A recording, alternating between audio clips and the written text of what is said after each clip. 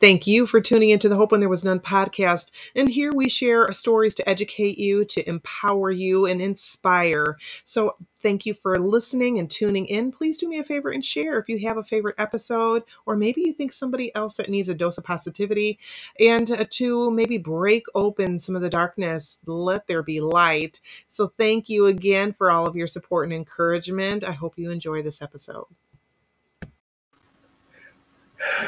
Hey, hi, it's Melinda. How are you doing? It is Melinda from Hope When There Was None. And today is my 10-year survivalversary. I am so excited. I can't believe it's been 10 years. I really can't. It's there for a while. It seemed like time wouldn't go by fast enough. It seemed like it took forever. So I am just very excited to bring this broadcast on to you today to describe a little bit about what went on. But first off, let me introduce myself. Okay. And hold on a second. I'm using a new platform, so I'm just getting myself acquired. And so I am Melinda Kunst. I am the hostess of Hope When There Was None. And this originally started as a blog a little over 10 years ago now. I started it on MySpace. Remember MySpace? So I did start it on MySpace, and then eventually I did go to Blogger. So it was hopewhentherewas.none.blogspot.com, and it's still there. I do still update my blog from time to time. So again, I am the hostess of Hope When There Was None, and I'm also the author of Call Me Master, which was my memoir of surviving abuse, and the second book that chronicled how I healed about 95% of my PTSD. It was Rising from the Ashes, and that was awakening the beauty of life without abuse. Yes. So I did do those. Let's see. And those are available on Amazon, by the way. Just bear with me a second. I am just checking out stuff as I go along. So let's talk. How did everything go for me? First of all, it was a long, hard road. Getting to the point where I would leave was a long, hard road. And I'm not going to go through every gory detail about that. But again, it started when I was much younger with a stepfather. Then as a teenager, my mother finally did leave that man. And she went through a divorce. During that divorce, she did have somebody else. It's a great dad. His name is Chet, and they are still married today, and he has never beaten her, said anything wrong. I mean, they still have arguments. It's like a normal relationship. But as a teen, I was kind of on the rebellious side because I didn't know what to do with my emotions. So we had a good maybe 2 or 3 years of normalcy, and then I met my partner, and I was 17 years old. It did turn into teen dating violence. So I'm pretty passionate about letting our younger teens know about the signs of abuse from there, because, it might seem all peaches and cream. He's paying attention to me. Everything's nice. It's all hunky dory. When we fight, he brings me flowers. He's acting a little jealous, possessive, and that might be kind of a little bit like, hey, somebody really likes me. So you might get that type of response from your friends. Even if you have some warning bells going off, you might feel a little bit weird. So parents, if you are having maybe suspicions of your child that might be setting off some red flags, by all means, please, I would be happy to send you I do have a paper on that, a PDF available for tips that parents should look out for teen dating violence. I also have a video on that too. And you can find those as well as other videos on the Hope When There Was None page. And you can check that out as well. I do have a YouTube page as well. You can find that there. Now, again, not going through too much more. I did marry him. Now, why did I marry him if I knew he was doing all this stuff? Well, I married him out of fear. Basically, when it boils all down to it, for fear. Now, my partner had told me that he was going to kill himself, that he would later kill me, kill my family if I had left him. And I believed him. He was kind of a bully in school. So when he said that he was going to do these things, I believed he was going to act on them. I didn't have a doubt in my body Not a doubt. So we did later on marry. Now, from the outside, you could see us. We'd be smiling, we might be laughing. It looked like we were the perfect couple. It really did. But on the inside, there was constant fighting, constant bickering. Again, the possessiveness, the jealousy. I couldn't eat certain things when I was with him. You know, if I had too much on my plate, I'd be fat. He'd call me just a pig. If somebody looked at me, like a male would look at me too long, or maybe I said hi to another male, it would be instantly, are you screwing around with him? That would be his words, but I'm just cleaning it up. There would be times where I'd have to make sure I was home by a certain time. Even when I was a teenager, even before we were married, I had to make sure we were home at a certain time. If I worked overtime or something like that and I wasn't there, heaven forbid, he would be very upset. Well, where did you go? And if I told him I went with girlfriends, he didn't believe me. And it was just a nasty cycle. And then that cycle, which now I know is called the honeymoon cycle, that cycle would be wonderful, because then we would, he'd be nice to me. Might be flowers, there might be dinners, and so on and so on. But I didn't know that this was a cycle, and it would just explode over and over again. Now, let's talk about the types of abuse. Okay, so the types of abuse we're talking about is not just the physical. The physical, a lot of people, that's when they hear that someone's abused, they automatically think, okay, she's been physically abused. Maybe she's been punched. Maybe he hit her with a bat. There is also being pushed. Someone could just push you. They could trip you. They could pinch you. They could pull your hair. There is maybe even harm to the kids. They might do something similar as well. Or your pets. They might not only threaten you with harm or do the harm, but they might threaten you as well. So that is other things that you might not think of when you think of physical violence. Now, you also have sexual violence, sexual abuse. Now, all of these can be tied together. It's not like the person might just do one or the other. They usually do a couple of them. So it's not just one. So with sexual abuse, they might be forcing you to do something that you don't feel comfortable with, that you might have told them, no, I don't want to do. It could be a fantasy that they really want to act out. And you're just like, no, I don't want to do it. And they do it anyway. They force you to do so anyway. They might make some comments that are kind of uncomfortable, maybe about yourself or about other women, other men. And it just makes you feel uncomfortable. Now, there's emotional and mental abuse. Now, with emotional and mental abuse, they might make you think that you are going crazy. Now, when I'm just, for the record here, I might say her a lot or she a lot. This is just something normal. Abuse can affect men as well. It's not just women. Abuse doesn't discriminate. It can hit every age, every racial background, every religious background. There is no discrimination. It's worldwide. It is definitely something that is on a major scale of worldwide. I don't want to say catastrophe, but epidemic. That's the word I'm looking for. So it's all over. Anyway, let me get back to it. So with your emotional and your mental, you may think you're going crazy. The person might be telling you that, as an example, I put my keys on this counter this morning and now they're not here. Where are my keys? You go frantically looking. You even question your children if you have kids and you're like, where are the keys? You know, dad or so-and-so left them here and now they're gone. Later to find out that the person actually moved them on you. They did it on purpose. Now, I had a situation such as that. They did it on purpose. I thought it was going crazy. I also thought it was my fault. I thought it was my fault in a lot of situations because I wasn't perfect. I didn't have maybe the kids quiet. Maybe I didn't have dinner on the table in time.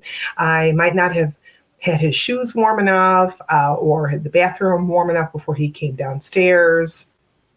I may have been running late, hit a train or something like that, and only to have him explode. Now, I know that sounds a little bit on the crazy side, and it really does, even thinking back to it now. But back then, in the thick of it all, it was something that was very, very, very much my world. To make sure everything was perfect, to make sure I was perfect, to make sure the kids were perfect, the house was perfect, everything had to be clean and orderly. I had to make sure I was in time. And that emotional, that mental job that was done on me, on my head, was just so amazing. I mean, it really was just the whole dynamic of it now, thinking about it. Now, abuse, let me go back to abuse doesn't happen just right away in most cases. In most cases, it's something that's very slow, that happens not automatically. It doesn't happen right away. You're not even going to even notice it for the most part because you're going to be so like so maybe stunned when it finally does come to light, like, really? You're just going to be blown away. Now, you might even realize that it is being done, but again, you might think that you're going a little crazy, maybe you're a little off. Something is going to not set right with you, so you're just going to kind of brush it off. And again, you might take the blame. And he or she might make you feel like it's your fault. Now, let's go to, there is cyber. Now, this is something totally new. There's cyber abuse. So what do I mean by cyber abuse? It's not only after you leave your mate, but it's also during the time you are with your partner. Your partner might have some kind of spyware on your phone. They might have it on your computer. They might track your whereabouts, track the pages you're looking at, track again who you're calling, who you're texting. A lot of the phone companies do have this information. If you have a phone with them, they'll be able to see your text messages. So if you are doing something on the shady side, you better stop that, first of all. But you want to be careful, very careful when you're handling the spyware. Now, when you leave, that's a different situation, different story. Again, I do have videos on that about keeping yourself safe. That is on the Hope When There Was None. Check out my video page, but you can find that information there. Now, when you want to think about other abuse, there's elder abuse, there is religious abuse. There's also financial abuse, which is really big because most of us as victims don't have, I'm going to say a good majority of us might be stay-at-home parents. We might be relying on our abuser to provide food, to provide that health insurance, to provide just a roof over our head, a car, and so on. So when we want to leave, and again, this is going to be something I was sharing a little bit ago, this might hold us back a little bit. So that person might actually be controlling the finances. They might know it down to the penny. They might make sure, okay, I'm going to give you this $20 bill. I want a receipt.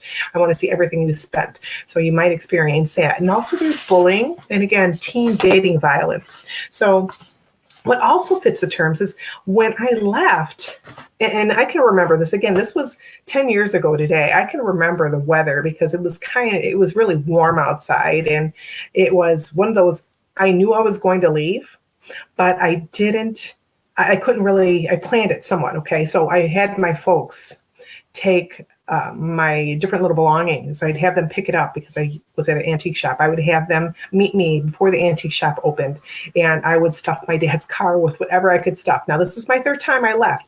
Most victims do leave their abusers countless times. I mean, not just 2 or 3 or even just one time. They might leave them 7, 8 to up to 25, 30 times before they finally stay gone. So it's not uncommon. So I had left for that third and final time. I didn't know when he was going to be out of the house so I could leave because he was a construction worker, still is. And so when I heard the news, I jumped on the phone as soon as he was gone, called my sister as soon as I could and told her, he's gone. I need you over here. And everything was just set in motion. I mean, I didn't even tell my children. I kind of had an idea when we were leaving because I did talk with the kids' school and let them know of the situation. And so they were aware that the kids were going to be transferring. I just didn't know exactly when, but it was going to come soon. So, I mean, I remember just jumping on that phone, just being all pumped up with just so many emotions and just so scared and nervous because I didn't know if he was going to come home on accident or, maybe he forgot something. Maybe things got canceled. There could have been a dozen reasons why he could have came home. And I was so nervous. I really was. I could feel my heartbeat. I was sweating. It was very, very much like you see in the movies. Honestly, it really was just that fear, that adrenaline was going. And I was so wired. I didn't know whether to cry. I didn't know whether to laugh. I didn't know anything but fear. I could tell you that much. I was really scared at that time. So what I'm getting to now is other terms. What I did not know until much later after I left, there are other terms for the abuse. And again, I didn't really even consider myself abused at that point in time. It was just normal to me. I grew up like that. So I didn't know that these things had labels on them until I had left the first time in 2007 when I talked at a women's shelter. When I talked to a gal there, we did stay for a while. We were a guest for a little bit.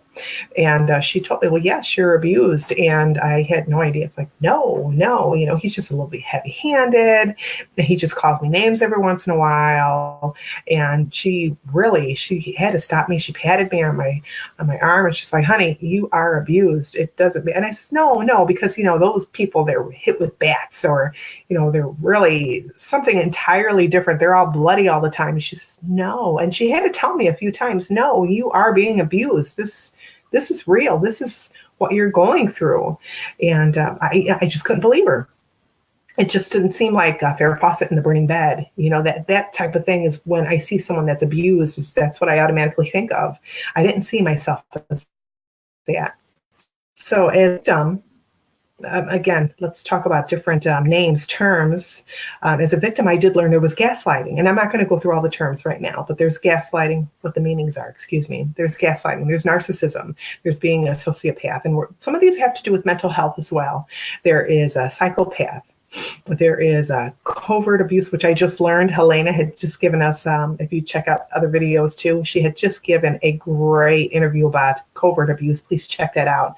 And also love bombing. There's hoovering. There is so many other different terms that you can learn about abuse. I had no idea. I really didn't. When I first left, I did kind of scour everything that I could and find about abuse. I actually got a little too overwhelmed. I got so overwhelmed that when I would join different groups, I would hear these other stories and I would come out feeling so crummy afterwards. I really would. I feel worse than when I went in, and I was looking for support and I couldn't find exactly what I was looking for. I didn't know exactly what I was looking for, but I know putting myself in those groups was not helping. So, there are great groups out there. There's wonderful groups, but you have to find something that works for you. And I know I've joined a few others, not only with domestic violence, but I have chronic Lyme too. So I know sometimes that can be a little heavy. So you might have to distance yourself from those if you're just a newly survivor, let's say that, or if you're just discovering the abuse. Just be careful, okay? Give yourself a little bit of time. Now, as a victim, you're going to get the question, why do you stay? Why do these people stay? Heck, right? They should just leave. As soon as somebody first gets hit or pushed or whatnot, they should leave, right? Yeah, well, it's a little bit more detailed than that. It sounds easy, but it's a little more detailed than that. So what happens is, when you're in this abusive situation, again, this is taking time. This might be something, this person might have been grooming them for some time. Now, when you're grooming somebody, you're being really nice. You're being awesome. You're doing things that are really sweet. And this not only adults, but this can happen with child molesters too. They can just pay a little more attention to you. And it just seems like everything's awesome. So they are grooming this person, this victim. And most victims are healers. They are people that want to help other people. So they just kind of almost seems like radar for abusers. They just seem to zone on in to see that happy person that wants to make the world a special place. And that's me. I'll be honest with you. I am one that loves to help others. I really do.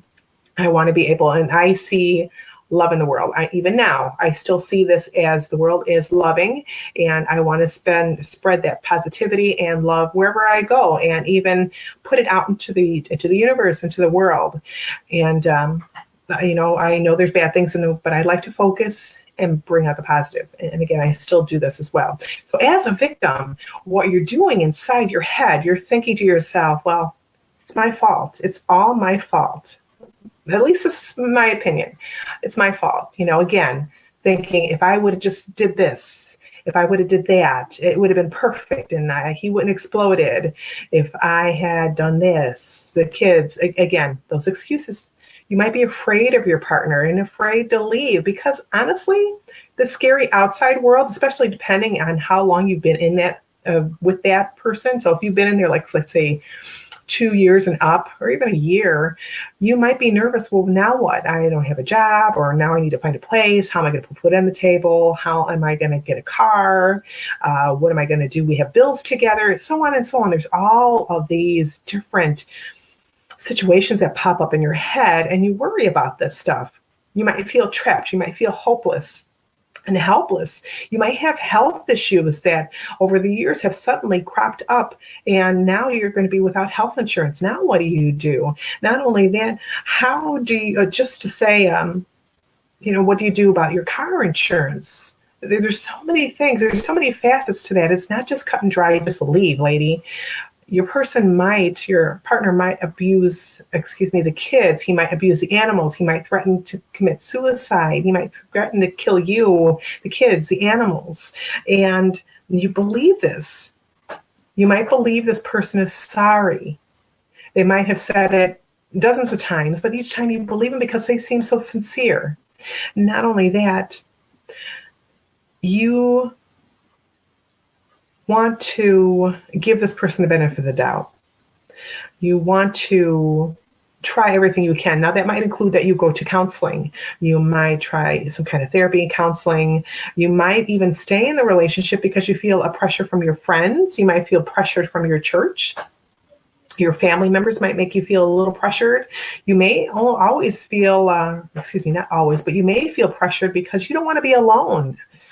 You might also feel like you have no other options. Again, no job, no money, no housing. You think that this person is genuinely a good person, and they might be a good person. They might really be a good person. And you might rationalize it, well, they're only this way when they drink, or when they hang out with certain people, or when they're doing drugs. So you might rationalize it. And honestly, you might just... that might be a reason that you stay. You might say, well, that's why I'm going to stay. So I know it sounds crazy. So what if your friend tells you that they want to, or you even think that your friend might be abused? So what do you do then? So what you're going to do then, if you suspect that somebody is in an abusive situation. Now, this could be a coworker. This could be someone that is your family friend, or just a family member, acquaintance, whatever you want to call them. So what are you going to do? So when you hear this, or when you suspect, now what gets a good suspicion up is when you see this person and it's the middle of July and it is like 90 degrees out and they're wearing a turtleneck and long sleeves. They could be just wearing long pants, something a little bit different than is normal. Like me, I cannot stand to wear turtlenecks. One is because my abuser used to love to choke me, but I didn't like the feeling. Of course, I still don't like the feeling, but I did have someone comment on that before. They were like, you don't ever wear turtlenecks. What's up with that? Are you hiding a hickey? Like, no, I just felt like wearing it. And I got embarrassed because it's like, oh my God, I almost got found out. So wearing something that might be a little bit different than they normally would wear, or again, in those hot summer months, now they might cancel plans with you. Maybe you wanted to go out for a girls' night or a guy's day, and all of a sudden your friend, it seems like notoriously always cancels for this. Doesn't give an excuse, but always cancels. You also might, that person might mention that their partner is jealous. Their partner is controlling. They might be afraid of their partner. And this might be an offhanded remark. They might say it very casually and you don't ever give it any other thought. There might be unexplained bumps or bruises. It just doesn't seem like, okay, you ran into the door, you fell down the stairs. They just seem a little bit weird. Now, if you do find out that your friend, your family member, and so on has been abused, don't gossip about it. Just don't. Just keep it between the two of you, because more than likely, that person trusts you enough to tell you about this, okay? This is a big thing. Trust is a big thing for a victim of abuse, because they might not have a lot of trust. They might not feel that anyone is really going to be able to help them, so they can keep it bottled inside, and they might not share it with everybody.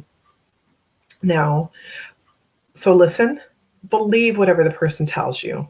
Okay, I mean, unless they give you reason not to, believe them. We don't want any victim blaming or anything like that as well, or shaming. And remind her that, him or her, that you are there if this person is ready to leave. So when you're ready to leave, let me know. Call me. I will be there. I'll have boxes. Let me know when. Also, ask what you can do to help. What do they need? Is there something specific that you can direct them to or help them with? Maybe they need to find resources and they can't do it safely from their home computer or their phone. So they might need you to help them out with that, and encourage them to make the decision to leave, and offer, again, the resources, maybe shelter or different agencies that you can to help. Don't, again, say, why don't you just leave? Don't criticize. Try not to, I know it's going to be hard to do, because probably your first impulse is going to be, you should just go, just leave now. But no, please remember, this is a very hard decision to make. There's a lot of, if you have to plan it, there's a lot of things that go into planning this. Remember that if your person decides, okay, I'm ready to go, remember that 72 hours after leaving their abuser is the most volatile time for that person. Okay, so be prepared. Get in touch with a local shelter or the hotline. Also, and hold on a second, I have that number too. I have that web address for the National Domestic Violence Hotline. You can find that or call that number. I do have information for overseas, international. If you need those numbers, please drop me a line. I'll be happy to give that to you as well. Now, encourage her to keep a log if she can, or a journal, or email you information about any past abuse, maybe any abuse that's still going on. And she might want to take pictures of any of the abuse or damage that's happening in the home. Any messages, maybe they are giving some messages that are threatening. Those are very important. Try and maybe copy those and paste them to an email to you, or send them through the mail to you, however you want to do that. But please, again, you got to do that safely, because you don't want her partner to find that out. Now, if she is choosing to stay, let's say that even though you've talked as much as you can, and she is deciding, no, I am going to stay with my partner, please don't make it hard on her. It is a hard enough decision to make that move, to say, okay, I'm leaving. I'm not coming back. I'm going to throw away the key. I'm just moving on. Now, you can feel free to gently say, okay, I know you're going to stay. So if the person decides to stay, I know you're going to stay, and I am concerned about your well-being, for you, your animal, those fur babies, or for your children. And I just want you to know that when you decide to leave, I am here for you. And contact those agencies, contact that shelter that's in your town or your area, or again, the National Domestic Violence Hotline. Contact them. They'll have some great resources for you, just as a friend, and you can provide that to her when she's ready to leave. Now, you can give her the information. Just because you call a shelter doesn't mean you have to stay there. They do have some great resources for guests that are not inbound guests. They have outpatient, out guests. I forgot what the word is. I'll have to ask a gal a little bit later, but they can provide services to somebody that's not in the shelter as well. They can give referrals, and they might have legal advice. They might have, maybe even housing. And I know there's just a variety of different programs that shelters offer. Now also, so if you're in the workplace, you might experience a lot of the same. You might see your coworker or your worker is missing a lot of work. And excuse me a second. So you might want to apply all this information that I've just kind of gave to you also to think about somebody that is in the workplace too, because this is very important. Again, they might come with bruises. They might have some excuses. They might have had to walk when they normally have a car, because maybe their partner took their driver's license or their keys. So they were forced to walk. I got a dry voice here, dry mouth. Now, if you're in public, let's say that you're in this parking lot at Joe Blow restaurant. So you're in this parking lot and you see this heated discussion between this man and woman. So what are you going to do? A majority of us might walk away. let's say it's a 50-50. People that might just walk away, I don't want to be involved, I don't want to see anything, and they just go on their merry way, and they might talk about it a little bit. Oh, look, I saw this on the social media. They might say, oh, I saw this happen today, or they might even film it and not do anything. But if you see something, and especially because you don't know the people, you might want to just call the police right then and there. They don't have to know it was you. You can do it as you're pulling out of the parking lot, but just give the police as much information as you can. There might be children involved. There could be later on a murder. You don't know the situation. Of course, you don't want to be in the thick of it, but call the police. That would help so many people. And it might turn out that this person, she or he, drops the charges, but at least you called, and that could be a peace of mind for you too. Now, how do you know? This is a big one. How do you know if you're an abuser? You might be saying, what? Okay, so how do you know if you're an abuser? You might not even know it. Now, I've met and talked with some people, and they had no idea that their partner was feeling bad about the relationship. They had no idea. And the reason why is because some of it was verbal and emotional, a little bit of mental too. It was never physical. And they had no idea. And I know that sounds so overwhelming, because you would think, yeah, you would know that you're a bully and whatnot, but sometimes they don't know. So if you are questioning whether any of this is about you, let me ask you a few questions. One, do you ever check on your partner often?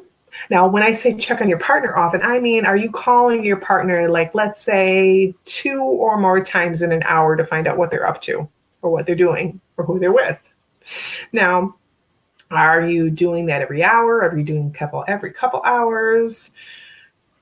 More? Less? Do you threaten to harm your partner? Kids? Pets?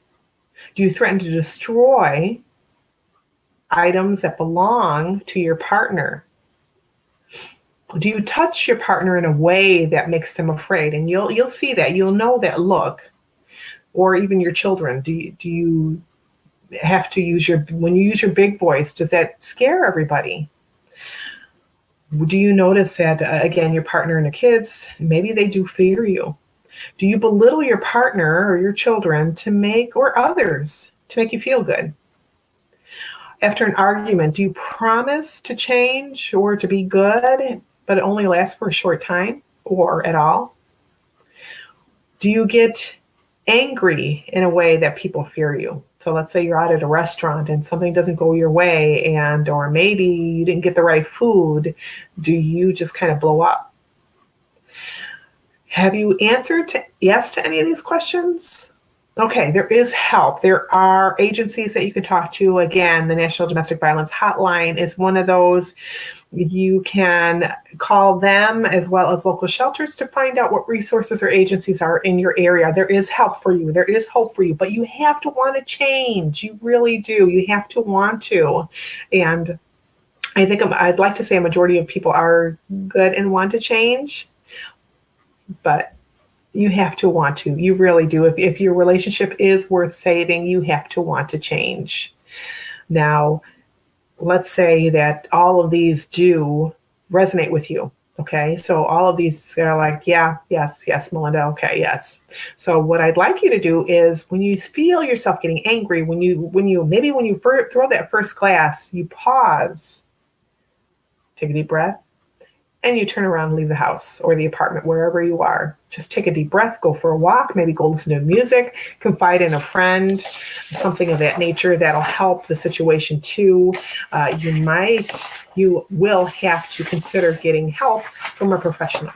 Counselor, therapist, maybe seek some anger management. Also, if substances are a factor during your moments, perhaps you would like to, or you need to speak to somebody that can help you with that if that's a problem. Now, I am not a person that has had, when I was a child, I did have my stepdad. He was involved in substance abuse, but my other partner, he did not, my ex. So, but please find support for that too. Again, you have to really want to change, and you have to be honest with yourself. I mean, does any of this really speak with you or to you? Now, I am hoping that you're still with me here, okay? Now, let's talk about the legal system. The legal system, you're going to be probably hearing a lot of bad things about that. There's good and bad with everything. So with the legal system, when you decide to be brave enough as a victim to go ahead and call the police, do me a favor, stay calm. And I know this is going to be hard because I've had those instances where I have just been all fired up, but try and stay as calm as you can, okay? Now, ask for the police, call 911, or you might want to call, depending, you could call non-emergencies as well. So I'm in the state, so it's 911 for us. So you go ahead, you say you want to file a report, and ask for a police officer to come. They might ask you briefly, well, what's this about? You give them like the Cliff Note version of that. When an officer comes, you will have to have your ID ready. So have your ID information ready.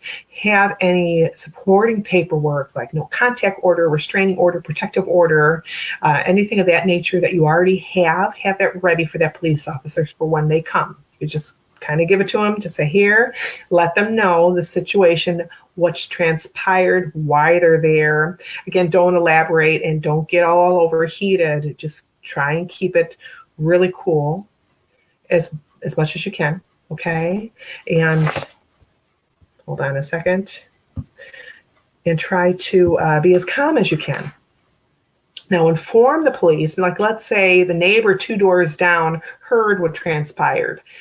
Of course, ask your neighbor if it's okay, if they're a witness. Let the police know, hey, Jane down the block saw the whole situation. She'd like to speak to you, give a statement as well. That's awesome. That's great if they do. Again, those past events, if you have other occurrences, let them know. And ask the police for their name, their badge number, and if they have a card, sometimes they might have a card that you can have too, and the report number. When your report will be ready, because that's very important, especially if you're going to take this further if it's your first time you're doing a protective order, restraining order, no contact order, all those fun stuff. Now, ask for help. Now, you might be a little nervous to do so. What do I mean by help? Well, let's say if you're raped, you might need to go to the hospital. If you are in need of counseling, perhaps they have information for a shelter and they can provide you with that counseling information. Just whatever you can, whatever resources that you can. A majority of the time they are free from our area, majority of the time, or they might be at a discounted rate. The help that you get from a shelter, oh my gosh, it can be really wonderful. If you have to go to court, but please do me a favor. Let's say you've got all your paperwork, you've got your report, you filed your protective order. And again, I do have information about that on hopewhentherewas.blogspot.com. Yeah, let me share that real quick.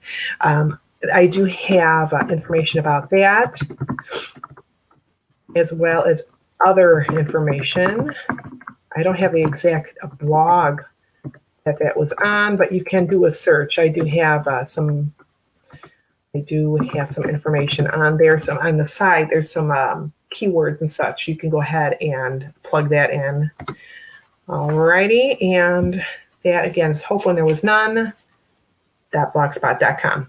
So let's say you're going to court. So what you're going to do when you go to court, try and get there as early as you can. If you have an attorney, if you're not pro se, if you have an attorney, try and meet them they usually meet pretty early, and walk in with your attorney if at all possible. Let them know that you're nervous, you're afraid for your life, if that's the case, and walk in with them, or find a security guard. Let them know that you're nervous, or perhaps you're scared and you don't want to be seen by your abuser. Just let them know that information right off the bat. Contact the bailiff. If the bailiff is there when you go to check in, let them know what's going on. Communicate your needs and your fears as well. So you also want to make sure that you're safe. Take notes when you're there in court, okay? That's very important. It gives you something to think about because you might be really nervous. You could have butterflies in your stomach.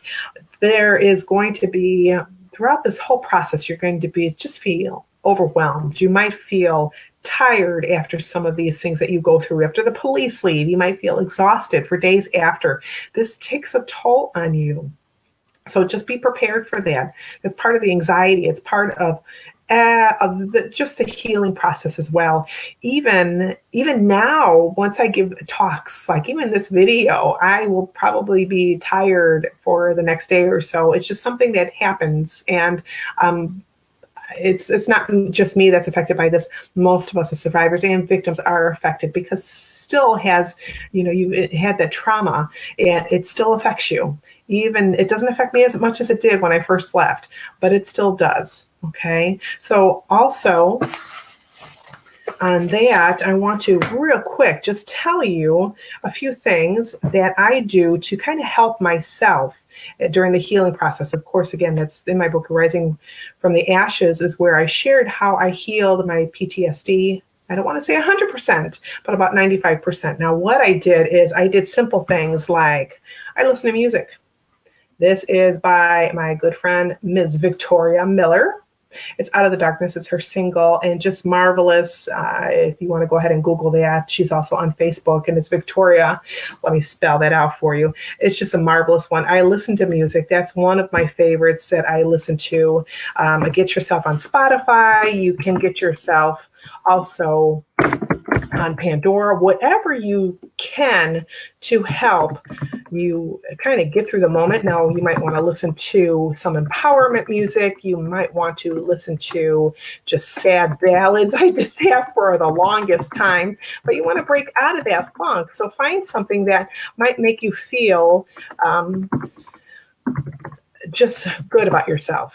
And that's how I got into Rising with the Ashes. I started doing things that were like a lot more positive for myself. I found out that music helped. I did also vision boards. Okay, if you've seen my classes on that, I've done vision boards before. I craft. I love glitter. I also, anything with a glue gun and glitter. I do affirmations. Now, if you come to my house, you will see little sticky notes all over. Well, not all over my mirror, but I have these on my mirror. I do have these little cards. I have a little group that I don't know if you can see what that is. You probably can't. Oh, wait, there it is. I've got this. So my cards that I can pull to, I made myself some cards. Now my cards, they have little affirmations on them. There's prayers in here. I did go to the Lord in prayer a lot, and he probably got really sick and tired of hearing from me, but I talked to the Lord as much as I could. I went to my Bible. I read through that. Anything that I could find that had just lifted me up for different verses for praying when I really felt very helpless. I went to my Bible just to ask the Lord for help. I had to, because I couldn't do it alone. I mean, I had my tribe, I had my sister, I had Mr. Awesome, but I needed something more. And the Lord was with me through my darkest hours. Even when I was a child, he was always there. And I needed that. I really did. I needed that, though. I spent time with the Lord. So I also journaled as much as I could. I mean, just take like your old spiral notebook, guys. Now, this is just something that you can get. They're pretty reasonable. And I would just journal my heart. I would blog. I would do that as much as I could. And now sometimes it wasn't even about like what I was going through with my ex. It was just what I needed to get off my chest. Maybe it's my dreams, maybe it was my plans, it was my goals. And I did create a bucket list too of things that I wanted to do, things I had never done before, that it's like, I want to do this. I mean, it was silly stuff at first. Like I smoked a cigar. I wanted to drink beer, and I had beer, and yeah, I'm not much of a drinker. I will be on top of that table dancing, or under the table dancing, one or the other. I don't hold my liquor well. So, but I wanted to try different things. Oh gosh, there's so many different things that I wanted to try, and that I did. Learn how to play chess. And Mr. Awesome was so great. He helped me with that. Now, Mr. Awesome is my partner. I did find happiness, did find a great guy. We have a child together. So there is happiness. He did stick with me throughout all the craziness of the divorce and the separation. There was a murder for hire. There was there was a kidnapping threat made against me. My older son had threatened to kill me in a separate incident. He also attacked Mr. Awesome at the courthouse early on. So, I mean, there was all kinds of craziness. And this man could have ran for the hills, but he didn't. He stuck with me. And here we are married. And again, we have a child together. It was crazy. That whole thing just, not only did the experience of being from a childhood abuse to being an adult, then with abuse background was that crazy, but just the healing, it's going to be slow. You have times when you're like, wait a minute, really? I can't have this slow. I can't have this. I need to be healed right now and then and there. And it's not going to help to cry about it, to argue with it. It's going to take time. And please be gentle with yourself. Now, why I just shared with you the crafting, the music, and so on is because this is what I did to help heal me. It's a little more holistic. It's getting outside, grounding myself, just being in nature. And I know it sounds all hippie-like, and maybe it is. I do essential oils. I do, there's just so many things, and you can find that in my book, Rising from the Ashes, and I'm going to show that to you right now. So if you want to go on over to Amazon and find that, you can find that there. I also have my, let's see, let me find that. I also have my first book, which is Call Me Master. I know from the title that does sound kind of spooky a little bit, because that was part of my life. That's part of me. I was in that situation where I did have to call my partner master, and it's more in the book about where that came from, what happened with that, and there's quite a bit of information in there. There's enough to give you an idea of what we went through. It doesn't have everything. I would probably have volumes if I put everything in there, but it does give you a little idea of some of the things that we went through. And I didn't give you all the gory details. And I don't think you need that. I really don't. I don't think you need any of that. But anyway, I think I'm going to wrap this up. I pretty much told you everything that I have that's on my list. I do ask you, please, please, please, if you can share this, I would greatly appreciate this. This is also, we're going to be winding down with teen dating violence awareness for the month of February. Please visit me back in April. There's a couple things. And even later this week, I am going to have an interview coming up with a gal from a shelter to discuss a shelter. So, because I think that's kind of dark and scary for people. They might not understand or know what a shelter is like. So she's going to shine a little bit of light on that. So please join me a little bit later on this week for that. I believe that's on Thursday. And I will be having some more interviews as we go along here with other victims, survivors, also people that are in the advocating line of fire, if you want to call it that. They'll be able to give us some information, some support, and also some other great tips and suggestions. So please stay tuned to this. Again, share, because you don't know who on your list you might be helping. There are people that I knew had no idea what we went through.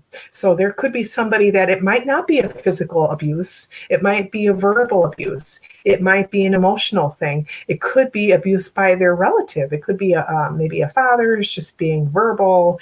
And I just say just. Verbal abuse sometimes feels almost worse than physical abuse. And I know that sounds strange, but those words cut deep. They really do. They cut deep to your heart. But I'm going to be signing off now. I'm going on almost an hour. I was going to take any questions, but if you have any questions, please leave them in the comment box. I'll be happy to answer those at a later time for you. I can get back to you privately. Again, please share any information that you might this information with your group, because again, you don't know who is affected by abuse right now, and I would really like to help them. And in order to do so, I do need you to share, if you can please do so. And that sounds like begging, Anna. I am a little bit. Okay, but I am going to let you go. I'm going to sign on off. I will talk at you later. This is Melinda Kunst from Hope When There Was None. I hope You have a great day, a great night, and thank you for joining me. I do appreciate it. Just hit the hashtag replay. Again, ask any questions that you might have, whether it be about abuse, whether it be about my story, or anything else, any of the topics. If you need a transcript or a PDF of what I just spoke of, because I did go through it pretty quick, I am happy to provide that to you. Just let me know. Please join the Hope When There Was None group if you are a victim or a survivor of abuse. We do have, it's a little more to self-care for those that need that, because self-care is so important when you're in the healing process. I didn't realize how important it was. And again, this is open up to any type of abuse, any victims or survivors, whether it be when were a child, perhaps you are an adult, perhaps it's an office type of setting, maybe a coworker, whatever it is. School bully, please join the group. You'll find it on the Hope When There Was None page. Look for the group tab and send me a message. Just hit the group page that you'd be interested in joining, and I will go ahead and approve that for you. As always, I love you. I'm thinking of you. I believe in you. And stop by, say hello, message me privately if you have any questions.